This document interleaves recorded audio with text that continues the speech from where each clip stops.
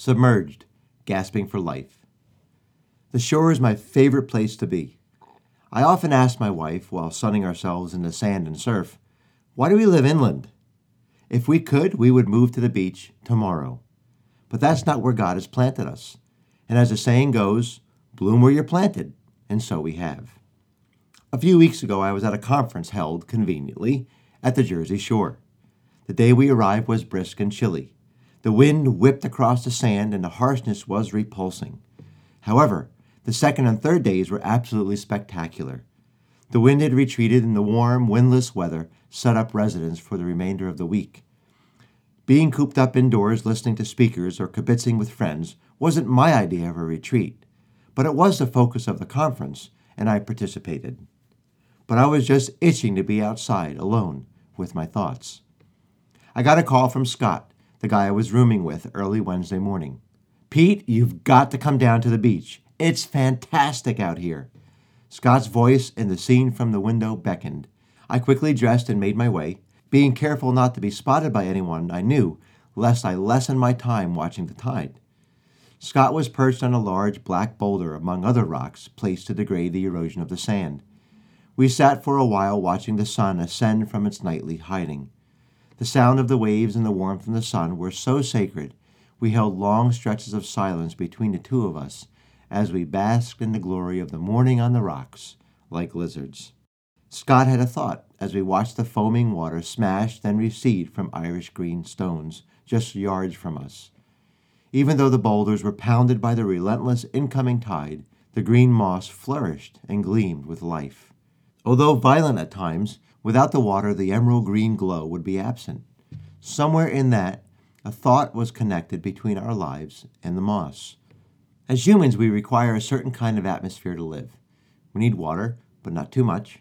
We need sun, but just the right amount. Air in its proper mixture is required too.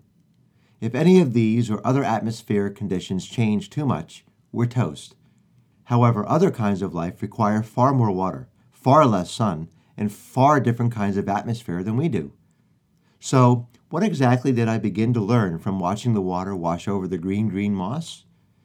In the book of James it says this, "Count it all joy, my brothers and sisters, when you meet trials of various kinds, for you know that the testing of your faith produces steadfastness. And let steadfastness have its full effect, that you may be perfect and complete, lacking nothing." That's James chapter 1. We are far more than we presume. We are far more than flesh and bone and blood. The Bible says that each and every one of us has a spirit.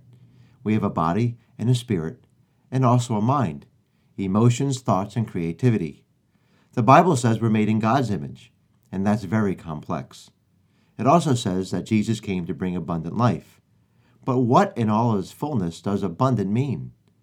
What I'm learning from the water and the rocks, beckoned by the Spirit as I continue to meditate on the visceral scene, is this.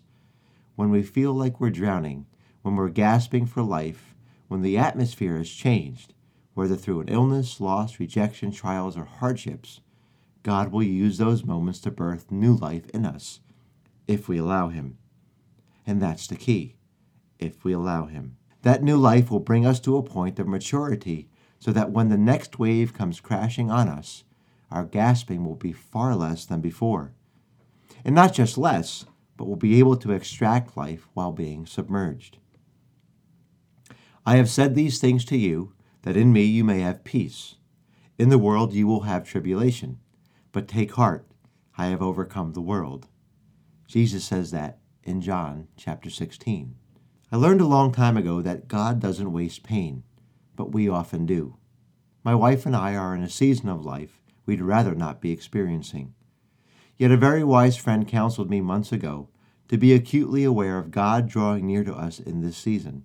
I believe that He did as I sat perched on those rocks, and He continues to tutor me along the way. You may be going through a very difficult season right now. You may have found that the atmosphere of your life doesn't seem conducive to the abundant life you've been told about. You may be gasping for life. Perhaps things at work, home, or internally just seem to be suffocating you. If you allow Jesus to draw close, in fact, if you draw close to Him, He promises to use this season to help you live more fully in ways you aren't even aware exist. You'll gain through these trials a new way of breathing in the midst of crashing waves, even submerged by an ocean of pain, trials, and heartache. Let's learn to breathe with Jesus, who was submerged far more deeply than us and came up victorious. I'll leave you with this in Hebrews chapter 10. Let us draw near to God with a sincere heart and full assurance of faith, having our hearts sprinkled to cleanse us from a guilty conscience, and having our bodies washed with pure water.